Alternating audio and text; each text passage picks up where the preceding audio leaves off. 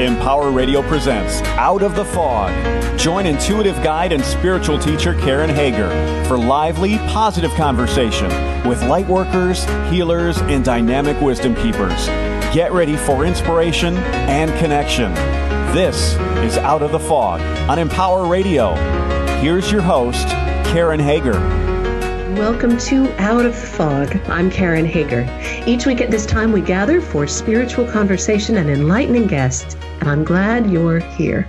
Time and distance are no barrier to energy, and that means no matter when you're listening, no matter how you found us, you are here for a reason. And I hope that something in the next hour lights you up and helps you move forward. Oh, money.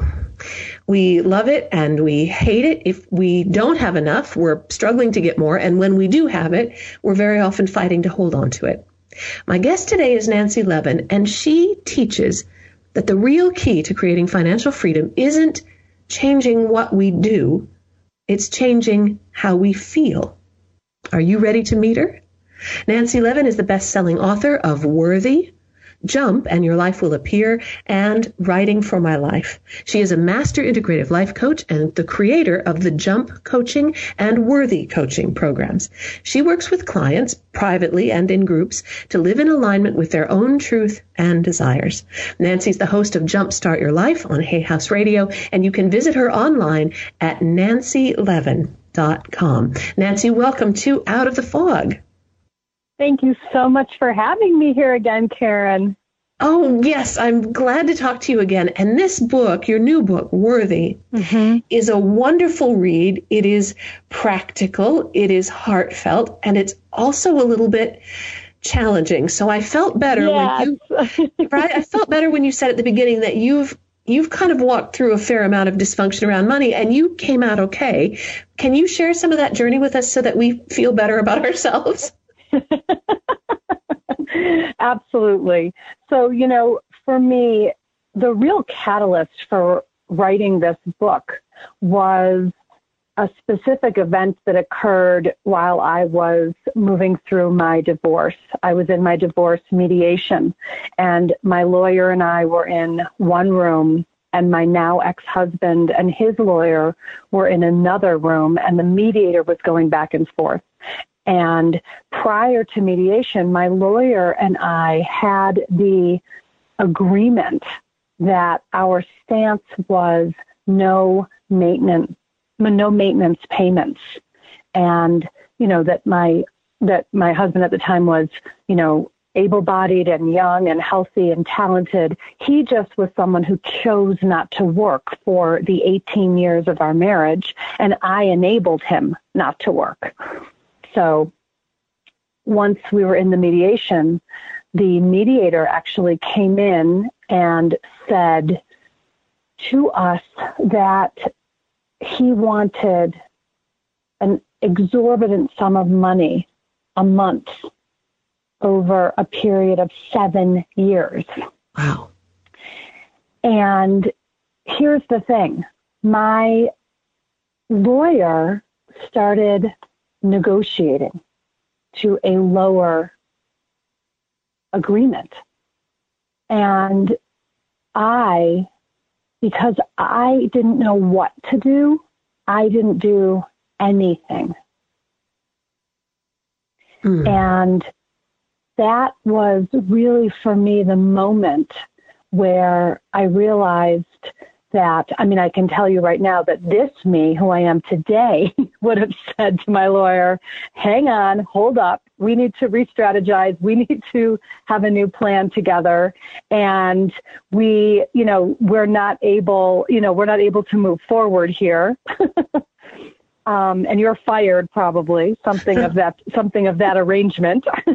But because I didn't know what to do, and because I didn't know how to take a stand for my own self-worth, let alone my net worth, I didn't do anything. And I ended up having to agree to a settlement that included, among many other things, giving him property, paying his mortgage for several years, covering his debts. And I pretty much disassociated from the rest of the proceedings and found myself just agreeing to what now I can name as a real violation to myself.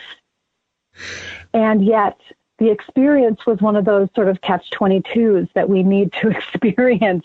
You know, I couldn't have possibly come to know what I know now had I not gone through that experience. When we make sort of mistakes around money, or when something like that happens where every time you're writing the check to him, it could bring up, you could hold that energy in a way that just kicked you in the stomach every time you wrote that check. And so often I think we carry maybe shame or anger at ourselves. I know I've done some maybe not so wise things with money, and we kick ourselves and we're angry. How were you able to turn this around so that you weren't eaten alive by that? It was a true process for me that enabled me to get to the place where I was no longer harboring that experience of shame. And it was that I was writing a check every month. And then it was ironic. I had about maybe 8 months left of payments. And my sister was the one who said to me, why don't you just see if you can pay the whole rest of it off in one payment? See if there's any penalty in paying the rest of that off. And those payments were actually mortgage payments. And I called the mortgage company, and I ended up telling the woman on the phone my whole story. And she said, there actually is generally a fee associated with paying it all off, but I'm waiving that for you because I want you to be free from this experience. Oh my gosh. Which was so awesome, because on so many levels, it was the thing of, there's so many ways in which we take what we get and we don't ask for anything more. And this is actually a big message of the whole book, Worthy, and of my Worthy coaching. It's really an invitation to open ourselves up to the capacity of being able to receive more than we've ever allowed ourselves to imagine is possible. We're the ones who put the limits on. We're the ones who put the ceiling on. We're the ones who actually create what we're capable of having or not having. We think that there's this zero-sum game going on, that if someone else has, we go without, or if we have, someone else goes without. And for so many of us, especially women, we are used to just accepting what is, accepting scraps and crumbs, instead of really going for the big, juicy steak or piece of tofu. How is this book, how is Worthy different from other financial books? Because like probably many people who have made not great decisions, I've read financial books and I've read spiritual books about money. Worthy is different, and I'd love for you to tell people how it's different. Yeah, so the real difference is that I'm not teaching you in this book about how to invest or how to be in the stock market or, how mutual funds and, all those ins and outs. What I'm really proposing here is something underneath all of that what is at the heart of our relationship to money and isn't about what we do with it. It's how we feel about it. And those feelings that we have about money get instilled in us and imprinted in us at such a young age that we're not even conscious about where our own beliefs about money originated. But they certainly were loaded in at a young age. We were watching our family or caregivers or teachers or whoever had influence in our lives. We were listening and watching and learning about what money meant from them. And then we began drawing our own conclusions. And the conclusions that we drew about money and the beliefs that we hold about money end up driving the bus and begin to inform what we can have and what we can't have. Because again, it's self-determined. So the subtitle of this book is Boost Your Self-Worth and Grow Your Net Worth. What do you mean? What does net worth mean? So when I talk about net worth, I'm really talking about the full richness and juiciness of life. So I'm not only talking about our bank accounts and what we're worth financially. I'm not just talking about a stock portfolio or assets. I'm actually talking about the degree of richness, juiciness, fulfillment that we have in all areas of our life. So do we feel rich in our relationships? Do we have a wealth of activities that we enjoy? Do we have a wealth of options and opportunities that we can partake in? So it's really about a feeling of wholeness. So it's not just about having more money. It's about having the freedom to create the life that has us feel most liberated and fulfilled. One of the things I like about this book is that you share a lot of stories from your clients. And I'm wondering if you can share with the listeners. I bet a lot of people are nodding their heads as they listen to you. Yes, I want more. Yes, I'd like to know the way out. I wonder if you can share a story that kind of shows how self-worth and net worth can get all tangled up, kind of like a great big knot. And sometimes I think we don't know what thread to pull to start to unravel that. Yes. You know, and what so many of my clients experience is that, you know, this is all about money and not at all about money. And one client in particular comes to mind, and I write about her in the introduction of the book. And when she came to me, in our first conversation, she let me know that her husband died 6 years prior. They were in their late 20s. He was very sick and he died. He left her a pretty considerable sum of money.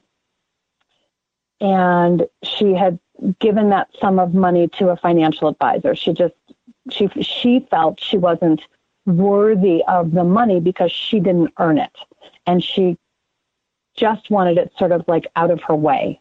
So that was her way of sort of getting rid of it, so to speak. She gave it to the financial advisor and she washed her hands of it and told him to deal with it.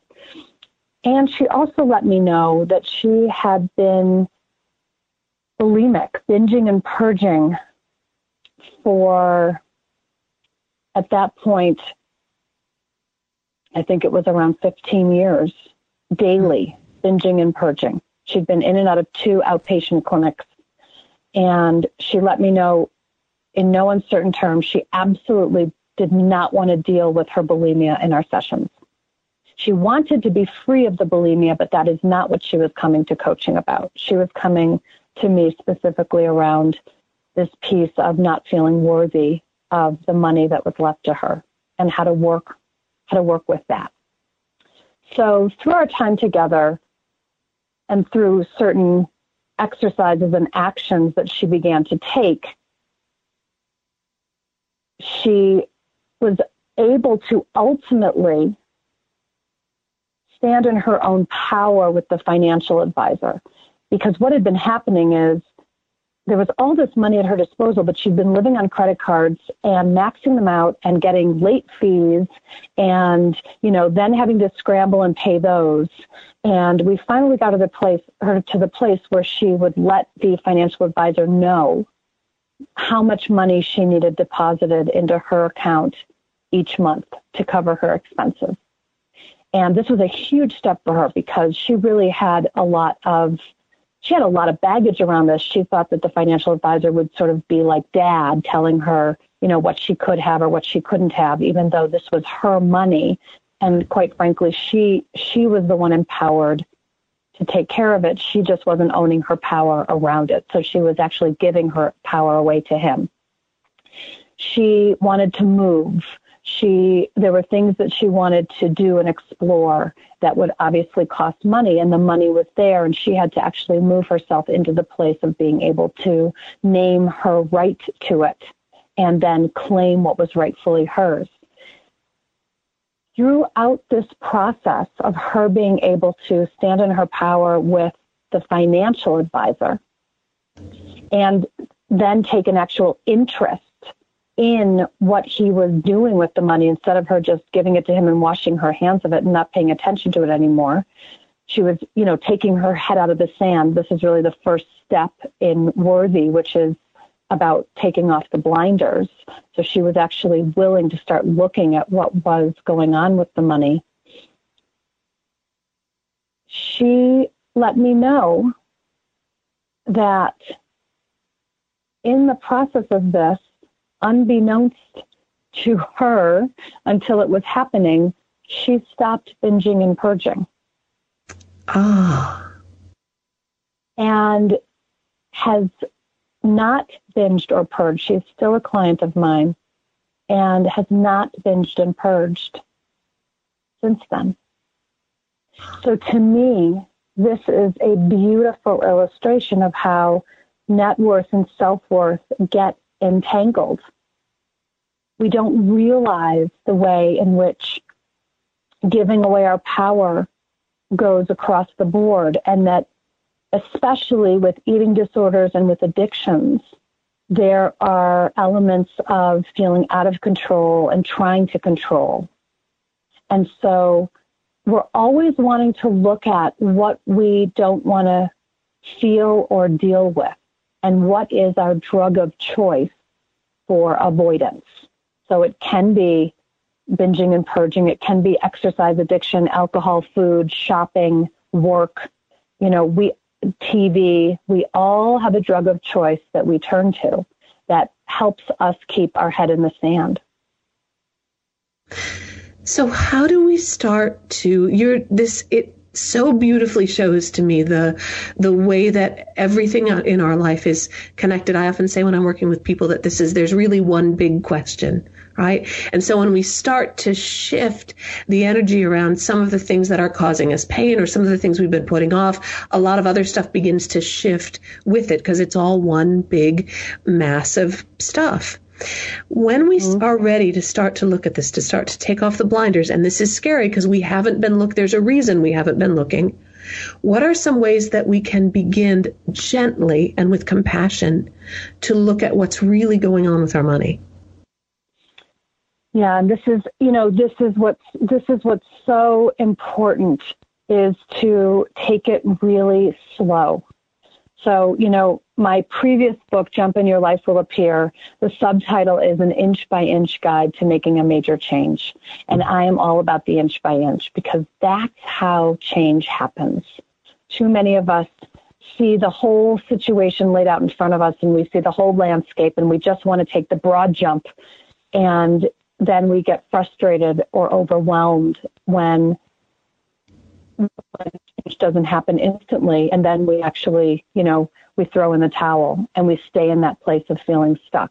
So the first piece is to actually acknowledge in the process that we're going to go slowly and that we're going to go on an archaeological dig. The first half of the whole book of Worthy and the way that I structure my Worthy coaching, the first half of it is really self-inquiry, letting us learn more about ourselves, letting us be witness and observant of the ways in which we operate. What is it that we are hiding in order to be loved and accepted? The truth-telling piece has to come first, and we have to really learn how to be open and honest with ourselves first and foremost, which is still a pretty scary proposition for so many. And so the way it shows up in Worthy is we want to first begin with what's on the surface around looking at, do I open my bills? Or am I shoving them all in a drawer? Do I know my credit card balances? Do I know my bank balance? Do I know what my interest rate is on the credit cards? Do I know what my expenses look like? Starting to, at first, get open and honest with ourselves about what's coming in and what's coming out, and what am I actually willing to look at that I've been avoiding. And then what we start to see is, like I was saying before, it's all about money and it's not about money at all, is that we start seeing the parallels of how this translates into other areas of our lives, because money then becomes the metaphor. Money becomes the metaphor for power or control, specifically. And then we start seeing the way the costs of the cost of keeping our head in the sand. And when I say cost, again, money, and what's the cost metaphorically? What's the cost of time? What's the cost of energy? And that leads just those questions. The listeners know I love books that you can write in, and that you can, there's like charts and things to like, oh, I love it. Yeah. But so some of the action in the book is, do I know where these papers are? Do I know what's in these papers? Do I know the balances? And then you kind of lead us, I think, rather gently and beautifully into that self-examination. And one of the questions that I like the best is, who holds the purse strings? Yes. And by the way, it's never a person. That's right. Never somebody else. That's right. That's right. It's an old belief, an old patterning, and so even if, even when I'm working with clients who are independent or who are single and who are the only ones dealing with their money, we even can go in and start finding the ways in which someone else, something else, is actually controlling them. They've given their power away to someone or something else. And like you were alluding to, it's generally not a person. It's some other set of beliefs, or it's an old sort of commitment that we've made. And, in my marriage, I was the breadwinner. I paid all the bills. I bought everything. I thought I was in charge of the purse strings the whole time. And I wasn't even at all in charge of the purse strings. I was not holding my own purse strings, because the fact of the matter is that because of the dynamic in our marriage, whereby my now ex-husband was abusive and rageful, I bought things in order to pacify him. So I found myself, that was my way of buying love and safety. Mm. So he was really controlling the purse strings, because I was at that point the puppet, just doing whatever needed to be done. I wasn't in a grounded place of being able to make my own choices. And part of the arc of the book is to lead us from that place of starting, looking at where we are, and leading us then into the places where we can begin to make the choices, make the same kind of empowered choices that you made when you called the bank and said, is there a penalty if I pay this off? Sometimes that smallest action in truth, that smallest brave action, just, whoa, everything starts to shift when we do that. Yes. And so many of us, fear asking for help, fear revealing that we may not know something. So we actually get ourselves into a situation where we are actually losing out on what is available to us. And I write about this in the book. This whole story of when I was working at Hay House still, and I worked there for 12 years and had a very nice salary and was offered a 401k plan that I never took advantage of, because I didn't understand it when I first got the job. And I didn't want to let anyone know I didn't understand it. And I didn't ask anyone for help. So what did I do? In my 12 years there, I never had a 401k that they would have added money into, free money. Oh my gosh. Now we're heading into the break. When we come back, it's Out of the Fog with Karen Hager. This is Nancy Levin, you guys. She wrote the new book, Worthy, Boost Your Self-Worth and Grow Your Net Worth. NancyLevin.com is where you can connect with her. When we come back, I want to ask Nancy more about how beliefs are magnetic, how they draw toward us the people and the circumstances that confirm what we believe, and how we can begin to turn that around. We'll be right back with Nancy after this.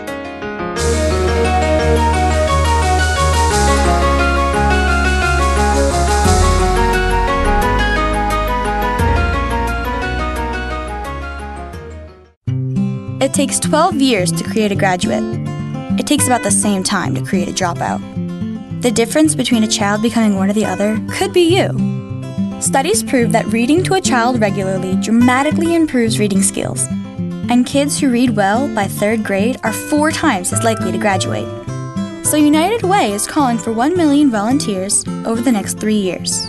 We're asking you to step up, make a pledge, tutor a child who needs help, mentor a kid who needs someone on their side, volunteer to read to children, make a difference. Because when a child advances, we all advance. Entire communities improve.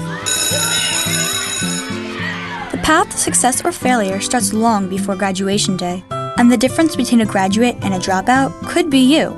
Be a reader, tutor or mentor, give, advocate, volunteer.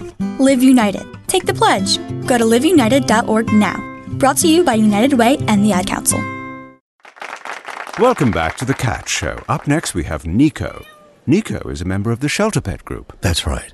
A group known especially for their sunspot sleeping, ball chasing, leg rubbing, couch purring, bed leaping, and of course companionship. Wonderful. And what breed would you say Nico is? I'd have to go with a tabbyish Persian kind of mix. Tremendous cat. I'd also like to point out her coat's wonderful mix of colors. Is it black, gray, gray-black, brown? Somewhere in between. Indeed. You know, it's always special when we get to see a cat like this. Just look how she struts. It's like she owns the place. And how she's so incredibly cute in her indifference to commands. A strong-willed feline. Ah, and see how she curls up and cuddles her person. The pitch on her purring is simply perfect. Nice one.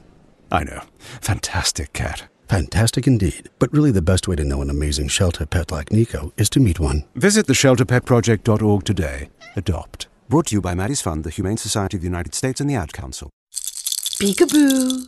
Peekaboo. Smile. Smile, buddy. Come on, smile. Oh, honey, he's still not smiling. Maybe he's not a smiler.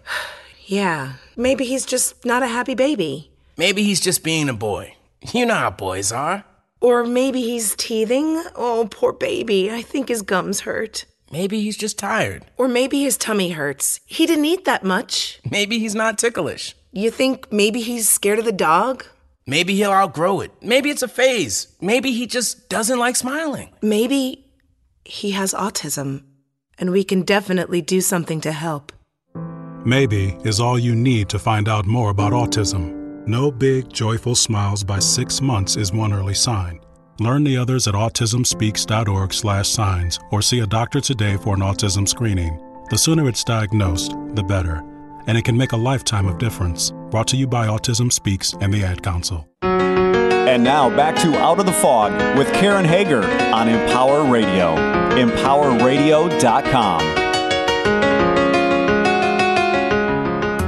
Welcome back to Out of the Fog. I'm Karen Hager, and I'm in conversation with Nancy Levin. Her new book is Worthy, Boost Your Self-Worth and Grow Your Net Worth.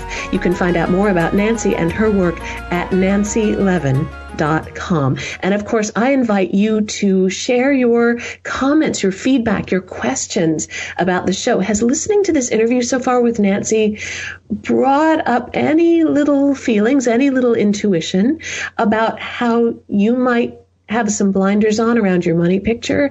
Is this making you think a little bit about who or what is holding the purse strings in your relationship with abundance, whether it is abundance with finance or abundance in love or life or joy or self-care? You can always reach me via email. I'm Karen at KarenHager.com. And of course, KarenHager.com is my website. There's all kinds of good stuff there. Just go and click on everything over there. Now, Nancy, as we were going into the break, you were talking about how that limiting belief that you had about money, that idea that maybe you didn't understand something so you weren't going to take advantage of it, kind of cost you a lot of money with that 12 years at Hay House, the 401k that just kind of sat there. What are some other examples of our limiting beliefs around money, and how in the heck can we, let's not have those anymore, shall we? Let's not. Yeah, because, it really, what it starts coming down to is when we believe that we're not enough or that we're not good enough, we also begin to believe that we'll never have enough. And these sorts of beliefs begin in childhood when we're likely under the age of 10. These are when our shadow beliefs, our limiting beliefs are formed. And this is when we start to draw conclusions about ourselves and others and the world. Because what's happening is that, events occur and we're too young to process and digest what's going on. So we internalize things and make them mean something about us. And we generally make them mean something negative about us. And so those negative beliefs become the seeds for what drives the bus of our lives, essentially. And so these beliefs sound like, and we all have them, and we all have many of them. I'm not good enough. I'm not enough. I'm not lovable. There's something wrong with me. And at the root of these beliefs, I believe, is the fundamental belief, I'm not worthy. I'm not worthy of love. I'm not worthy of attention. I'm not worthy of time.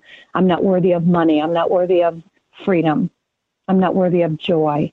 Whatever it looks like, I'm not worthy. I'm not deserving of. So then what happens is we go into this overdrive mode around earning and proving our worth.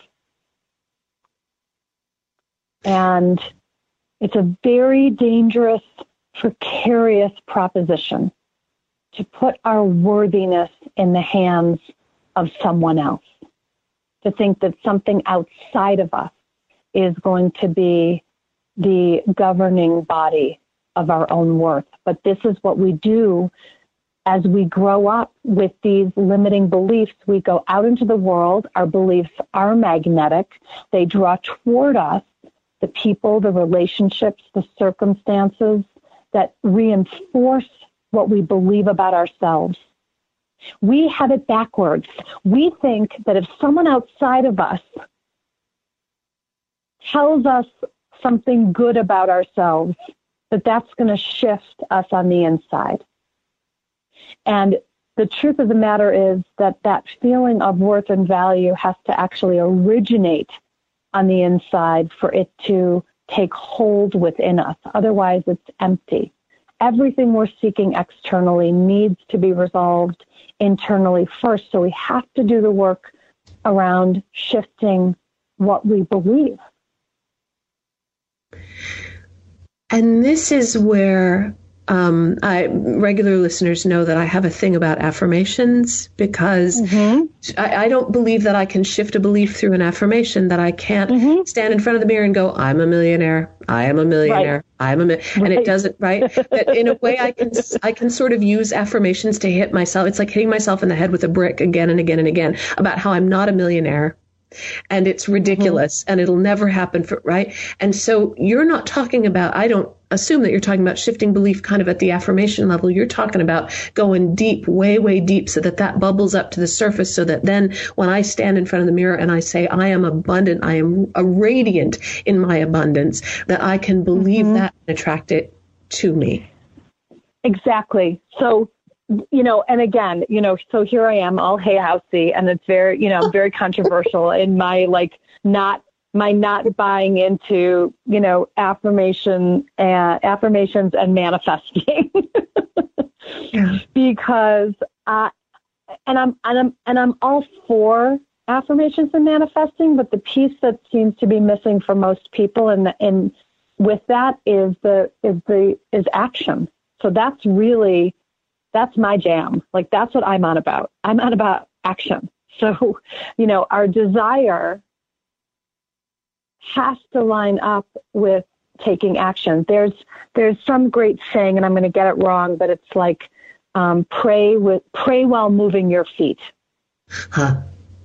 And that's more of the way that I engage with affirmation and even manifestation. The universe, I do believe the universe will support us, but we actually have to make the first move. We have to have clarity of vision, clarity of intention, and we have to actually take action in that direction in order to be met and supported.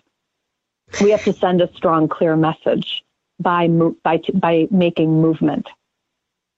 You share in the book, and this is one of the ways in which this book is wonderfully uncomfortable, right? Uncomfortable in a good way. I love that. Wonderfully uncomfortable. You share this list of excuses that you've heard from clients and that people have come up with. That thing, it's the excuses that keep us in action. Yeah. I can't, because what are some of the common excuses, and how can we maybe shift those to get something moving? It's so great that you bring this up, because the excuse piece is so big for so many that it's like second nature. We don't even realize the way in which we're making excuses. And for so many of us, we're saying, I can't, when the truth of the matter is that I won't.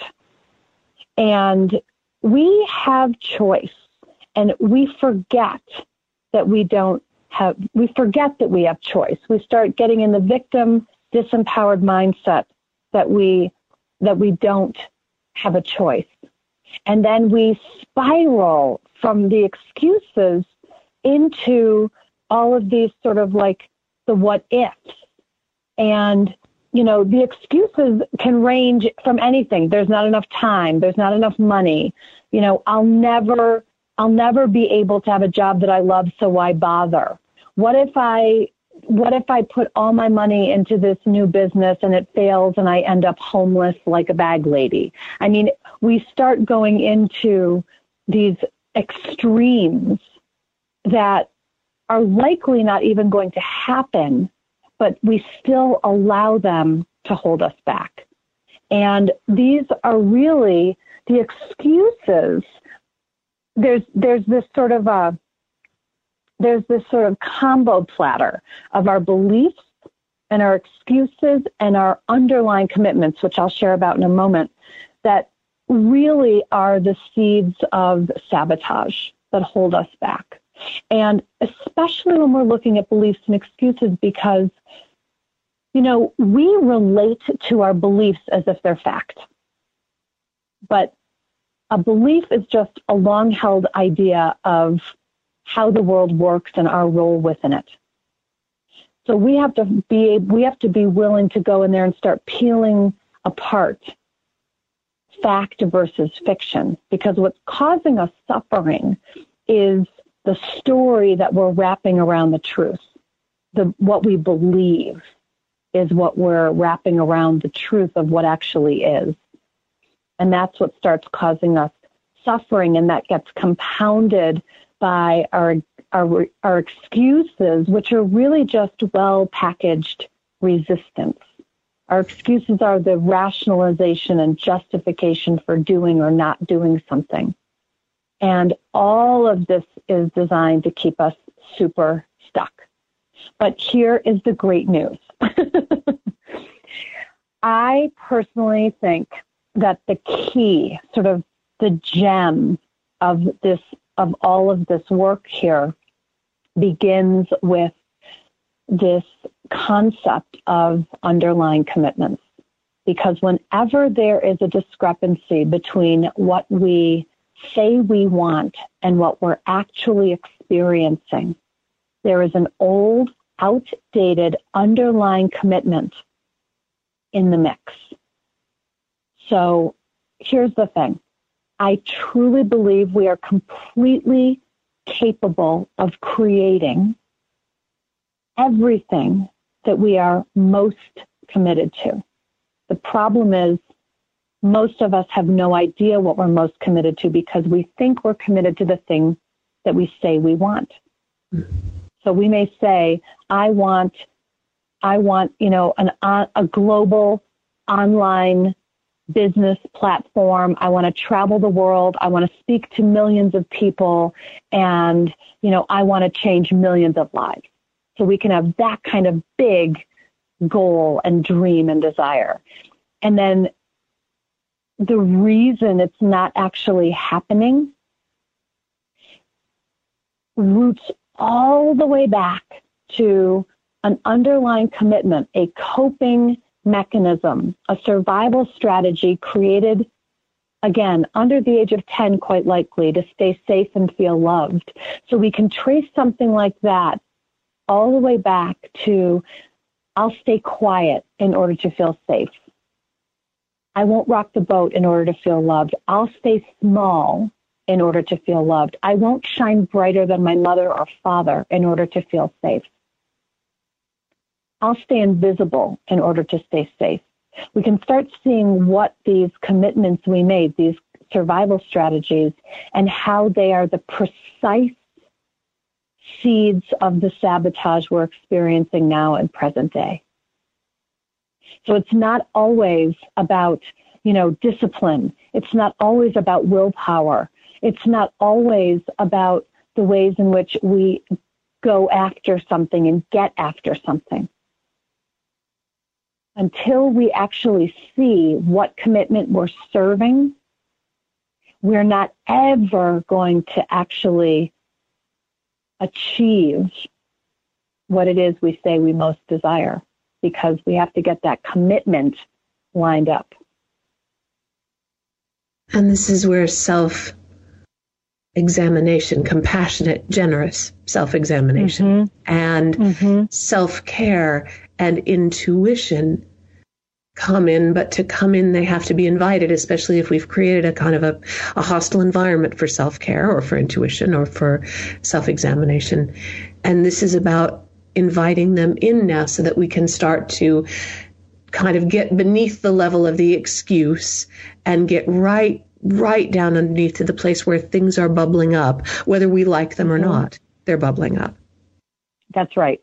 And that's the thing is that, if we're willing to live an examined life, which I imagine everyone listening is, then we also have to move into a place around acceptance of what is here, and be with what is in order to get to where we want to be. I mean, we're all in this process of growth and evolution. And to me, it begins with first seeing in an honest, open way where we are, so that we can move from this place with our eyes open. And that moving forward with our eyes open can still be wonderfully uncomfortable, but it's a whole different way of being in the world, isn't it? It is, because, this is, to me, this is the crux of it, is that when our eyes are open, we are, from that place, able to make conscious choice. So what I was saying before around the ways that we go into avoidance, and we're walking to the fridge and we're going to get the cookies or whatever, or we're shopping online and buying the shoes when instead we want to be saving for a house, and we find ourselves doing these things that undermine what it is we say we want. So again, that's where that underlying commitment comes in. Once our eyes are open, we can at least come into the conscious awareness of, I have choice here. We're not doing it from that place of being half asleep, or we're not doing it from that place of just going through the motions on autopilot. And, like I was saying before, we're here to evolve. I mean, the soul's goal is to be whole. We are moving into wholeness. And to me, the only way that any sort of transformation can happen is by making conscious choices. So I'm sure you can agree with me that where you are, where I am, where everyone listening is today is the culmination of every choice we've made, every action we've taken, every decision we've made up until now. Mm-hmm. And so it just goes to show that if we don't make a different choice in the present moment, our future will arrive looking like our past. And it's up to us in this present moment to make new choices, to make present moment choices. That's what predicts our future. That's the crystal ball that we're all looking for. Yes. What's my future going to be? Yes. Well, and so what we want to do is we want to start being able to align the vision we have as crystal clear and specific as we're able to make it. The vision that we have for ourselves, what we really want to live into. Clear out the beliefs, clear out the excuses, clear out the underlying commitments so that there's a clear channel, so that everything is working together and everything's working in alignment so that we can make choices that serve the vision instead of sabotaging the vision. Because every single choice we make does one or the other. Every choice either serves the vision or sabotages it. And we have to have our eyes open enough to know the difference. Well, and because it is a series of choices. I hadn't really thought of it that way, but yes, I am sitting where I am as a result of all the choices that I made, the things I did and did not do, the things I said yes to and the things I said no to. And because it's kind of a cascading. Did you ever go to one of those restaurants? Is it like sushi where the little boat comes around and you can let the boat pass or you can take the thing off your plate, right? There's kind of just like this endless, there's all these choices coming up. And so we're allowed to make one and then make another one or not make another one. And I think sometimes at least in my practice, the people I work with, sometimes where we get stuck is that thought that if I make a choice, it has to be perfect. It has to be the right choice. I have to know that it's the right choice. I need to know all the ramifications of this 30 minutes, 30 years into the future. And it doesn't work like that. Make a choice. And based on that choice, make another one. We can rebuild that foundation if we don't like the one we've got. Exactly. And that's the thing. The beauty of our lives is that we actually can course correct. And so many of us stay stuck straddling the fence because we're so afraid of making the wrong choice. And I actually feel that when we're living in alignment with our truth and we're really owning our own power and our worth, there's no wrong choice. There's no wrong way to live our life. We may just decide that, okay, I'm taking some steps in this direction. Oh, now I need to course correct and go over here. But it's the movement that's going to mobilize possibility in our lives. Staying stuck keeps us where we've always been.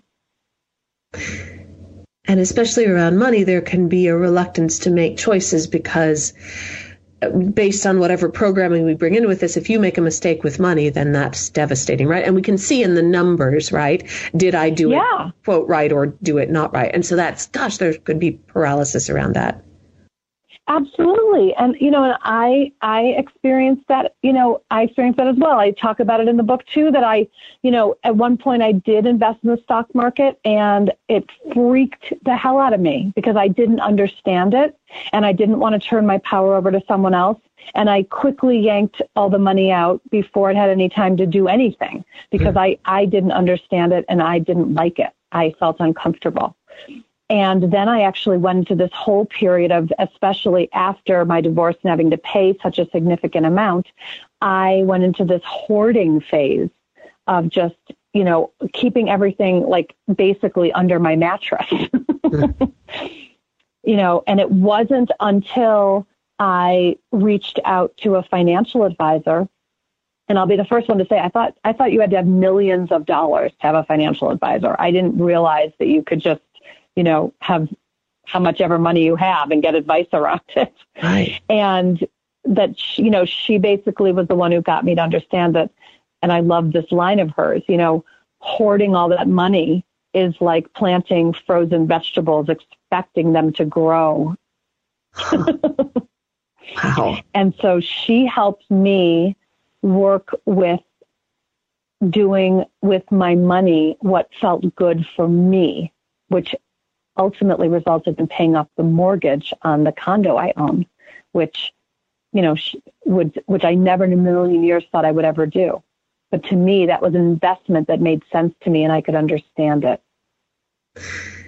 There's so much more to this, and I know there's way more here than we've got time for. Can you share with the listeners? I know, but it's so good. There's so much. It's so good.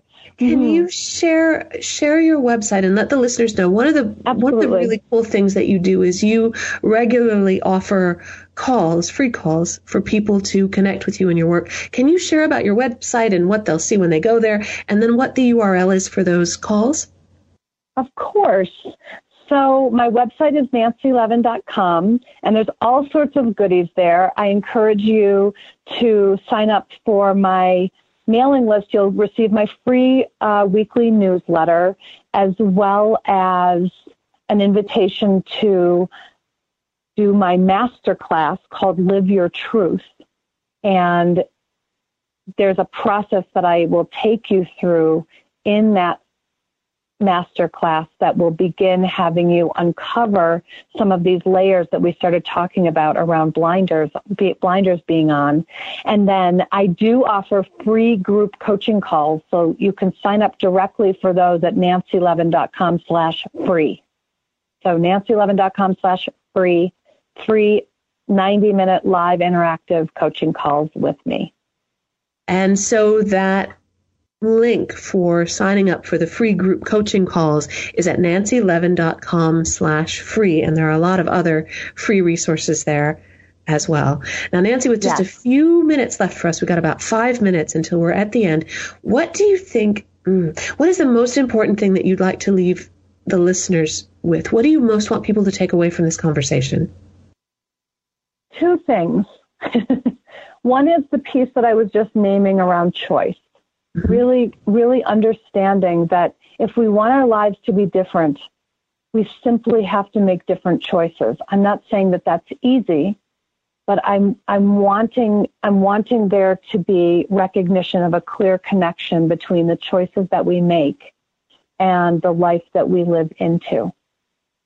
The other really important piece, and there's an entire step devoted to this in Worthy, is around naming and claiming our desires.